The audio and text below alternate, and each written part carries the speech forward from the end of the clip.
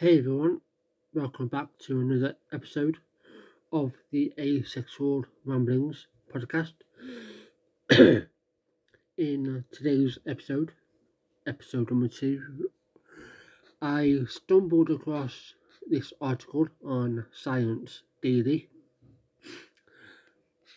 which I thought, we need some good news or, something to, have a discussion about, and that is neuroscientists isolate promising mini antibodies against Covid-19 from a llama.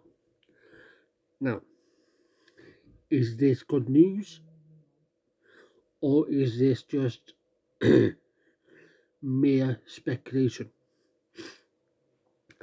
This was posted on December 22nd. So, a National Institute of Health researchers have isolated a set of promising tiny antibodies or nanobodies against SARS-CoV-2 that were produced by a llama named Cormac. Preliminary results published in scientific reports suggests that at least one of these nanobodies, called NIH-CoV and B-112, could prevent infections and detect virus particles by grabbing hold of SARS-CoV-2 spike proteins.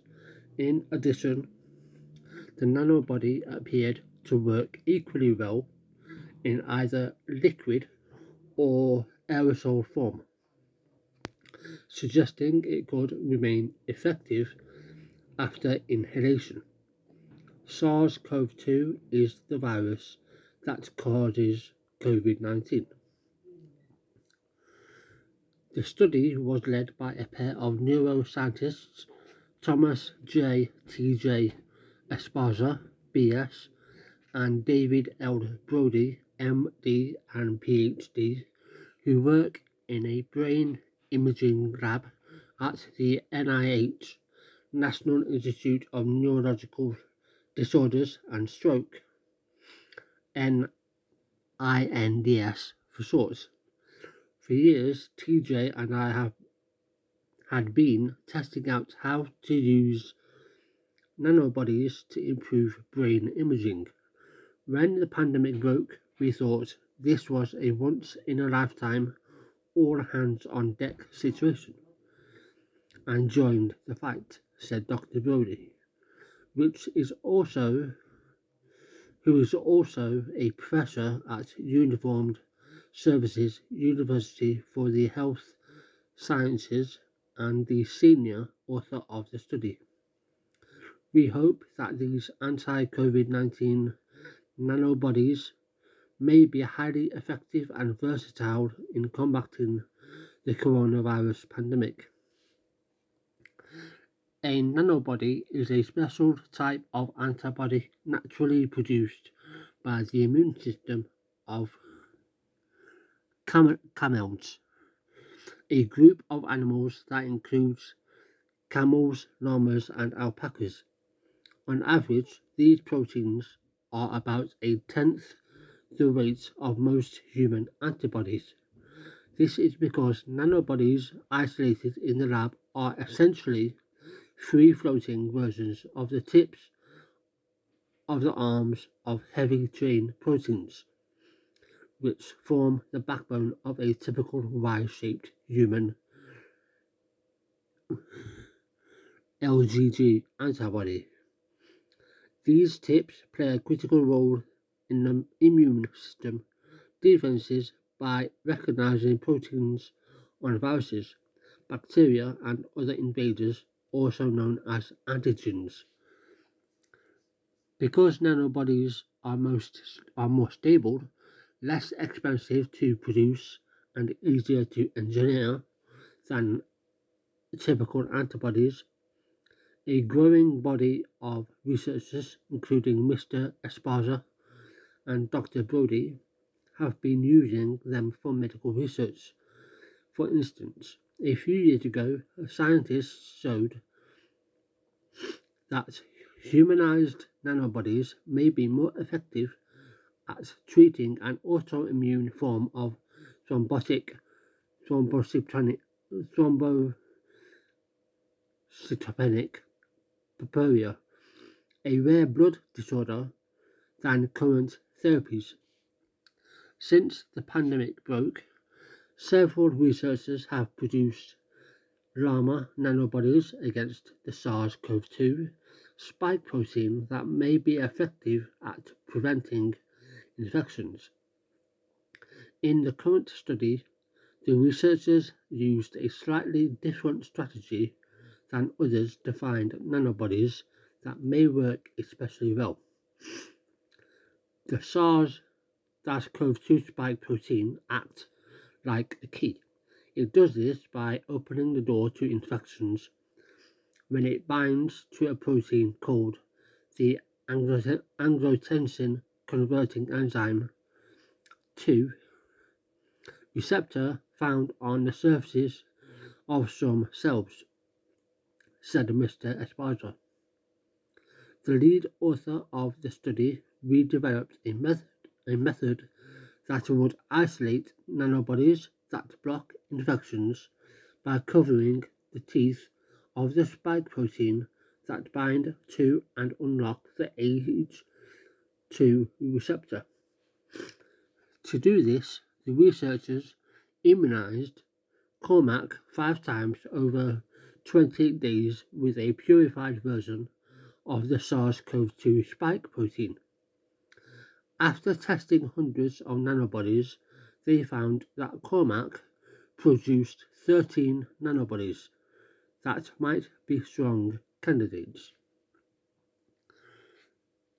Initial experiments suggested that one candidate, called NIH-CoV-NB1112, could work very well. Test tube studies showed that this nanobody bound to the H2 receptor 2 to 10 times stronger than nanobodies produced by other labs. Other experiments suggest that the NIH nanobody stuck directly to the H2 receptor binding portion of the spike protein. Then the team showed that the NIH-CoV-NB1112 nanobody could be effective at preventing coronavirus infections to mimic the SARS-CoV-2 virus. The researchers genetically mutated a harmless pseudovirus so that it could use the spike protein to infect cells that have human ACE2 receptors. The researchers saw that relatively low levels of the NIH-CoV-NB1112 nanobodies prevented the pseudovirus from infecting these cells in petri dishes. Importantly, the researchers showed that the nanobody was equally effective in preventing the infections in petri dishes when it was sprayed through the kind of nebulizer or inhaler often used to help treat patients with asthma. One of the exciting things about nanobodies is that, unlike most regular antibodies, they can be aerosolized and inhaled to coat the lungs and airways, said Dr. Brody.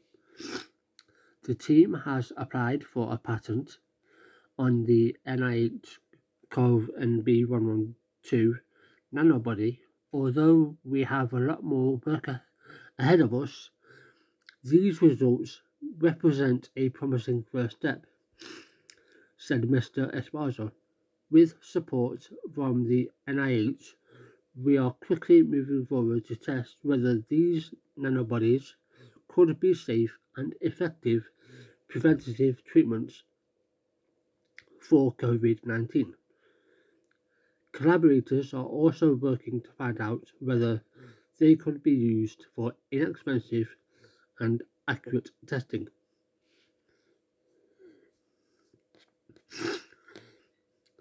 And if you want to read this article for yourself, you can go to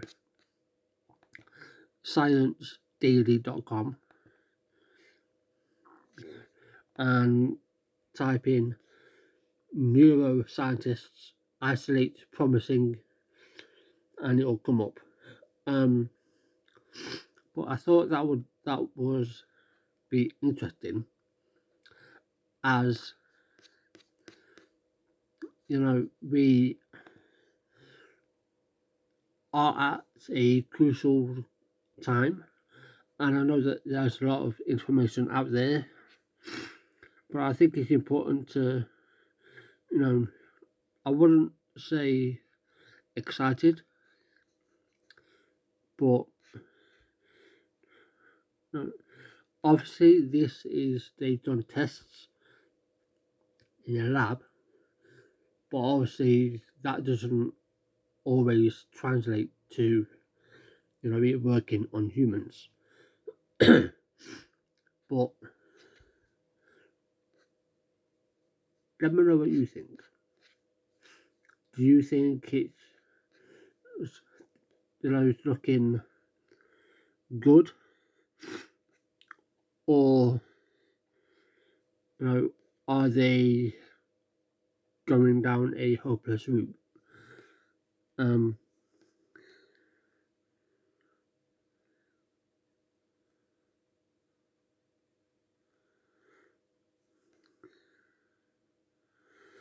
I mean, to be honest, and to be quite frank, they can do all of these tests all day long, but we don't need hope. Yes, it's good that they're doing, preliminary tests, trying to figure out, what would work, but realistically, I don't see how all this is going to benefit us if we are nowhere near a solution. That's just my view. And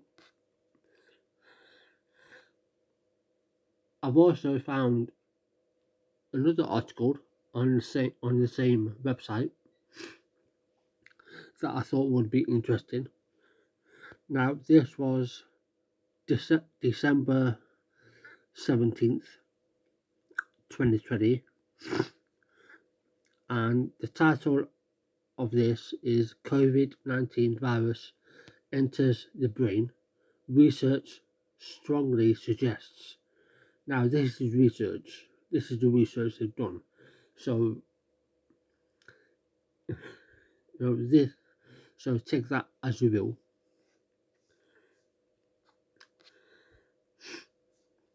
So, researchers are discovering why the SARS-CoV-2 virus, like many viruses before it, is bad news for the brain. In a study published December 16th in Nature Neuroscience, researchers found that the spike protein, often depicted as the red arms of the virus, can cross the blood-brain barrier in mice. This strongly suggests that SARS-CoV-2, the cause of COVID-19, can enter the brain. The spike protein, often called the S1 protein, dictates which cells the virus can enter. Usually, the virus does the same thing as its binding protein, said corresponding author William A. Banks, a professor of medicine at the University of Washington School of Medicine and a Puget Sound Veterans Affairs healthcare system physician and researcher. Banks said binding proteins like S1 usually by themselves cause damage as they detach from the virus and cause inflammation.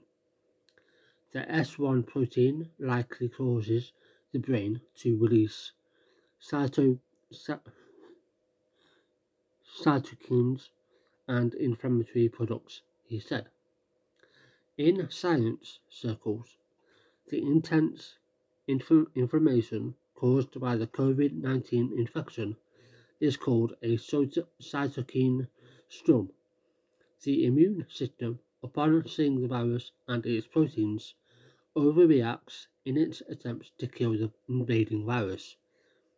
The infected person is left with brain fog, fatigue, and other cognitive issues.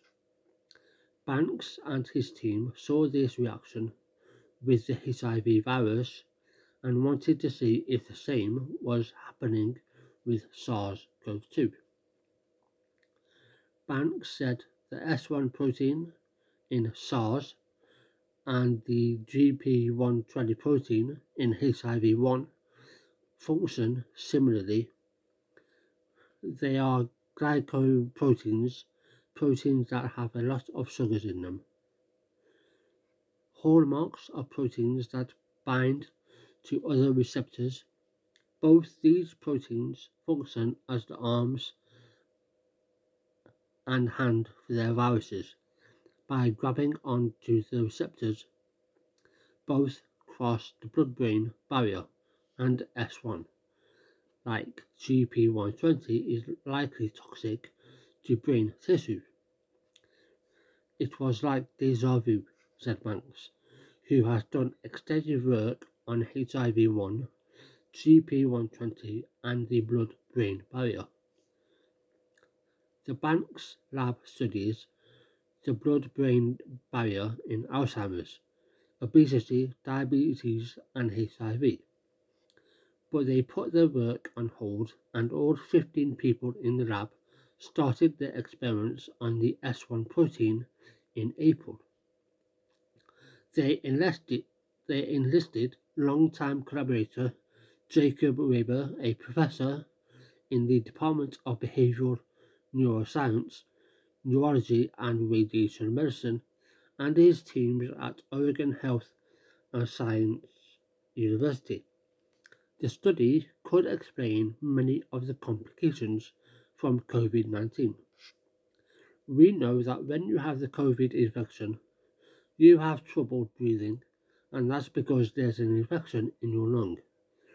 But an additional explanation is that the virus enters the respiratory centers of the brain and causes problems there as well, said Banks. Weber said in their experiments,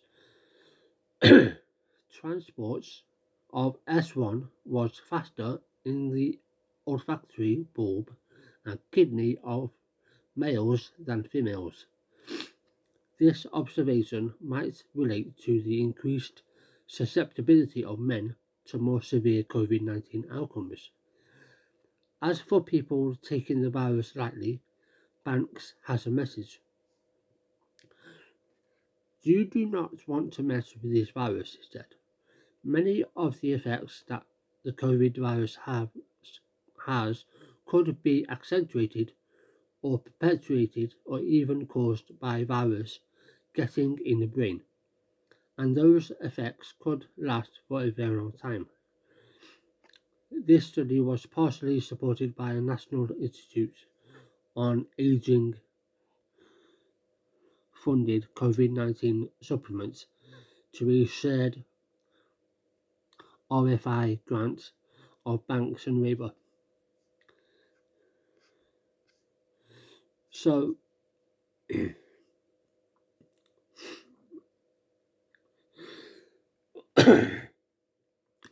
me. So yeah, I thought these were interesting. Now, you know, we all know, and we all know of the dangers, of a virus. We all know what to do and what not to do. But here is, here's my takeaway from this, and let me know what you think. I have always known that regardless if it's the flu, right, a a flu, a cold, or even if you are feeling the slightest bit under the weather, right, I know that that part of your body, right, or your system can be attacked, right, and obviously can make it worse. Now, I know for a lot of you, we all have someone in our lives, someone in our family, friends who are successful or who are on the high risk, or we are all, we have been having so much information thrown at us from different sources. One scientist is saying one thing, another scientist is saying another,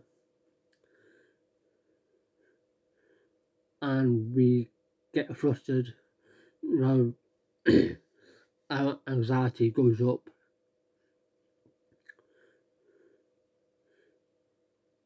One of the best places for you to get the information you want is from places like Science Daily, where you can actually read the science yourself. But this COVID-19 is not a joke, right?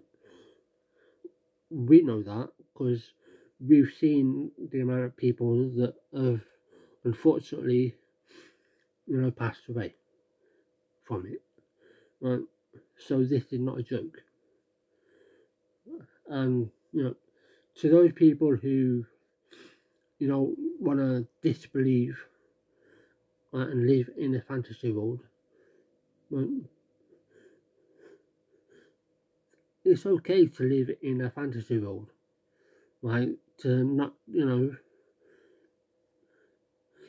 but what's not okay is to disbelieve, the information coming from scientists, coming from people on the front line, right? Let's not forget that if it wasn't for our local, hospitals, our NHS, people who are in the front line emergencies services, if it was not for them, we'd be in a much far worse situation. So to anyone, who thinks that COVID-19 is fake, right,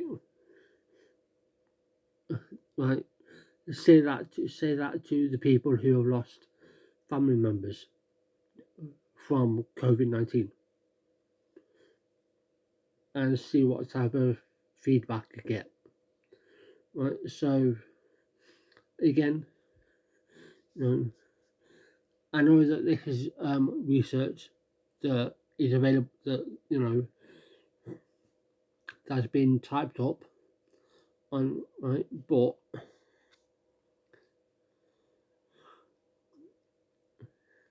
I think it's important to get the information out there, right, for you to at least either inform yourself or to be up to date. But yeah, that'll be it for the second episode. As we are getting closer, and as we are only 1 day away, no, 2 days away from Christmas Eve, and obviously Christmas Day, I will be doing a mental health episode. You know how I've been feeling, what I've been struggling with. Hopefully, hoping to, that will help others. Yeah, but I want to say one thing.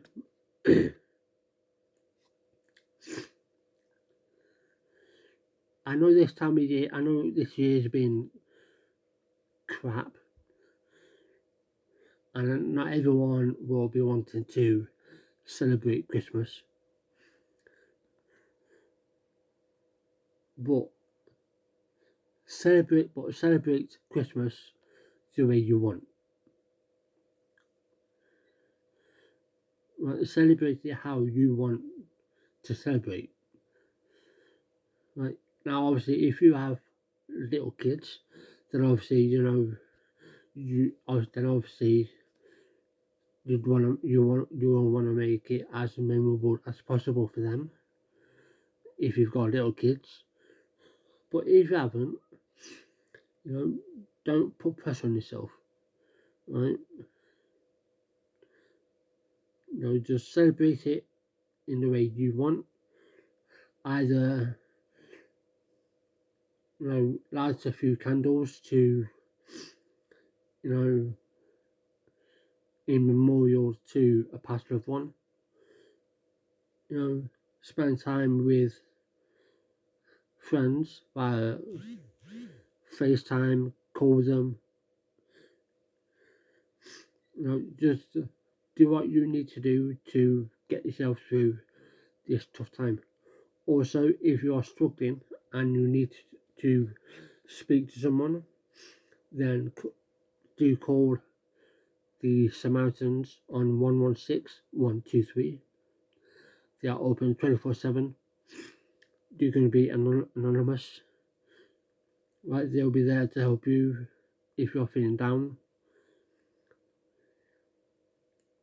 Also, if you belong to any mental health Facebook groups, then do make use of that as well.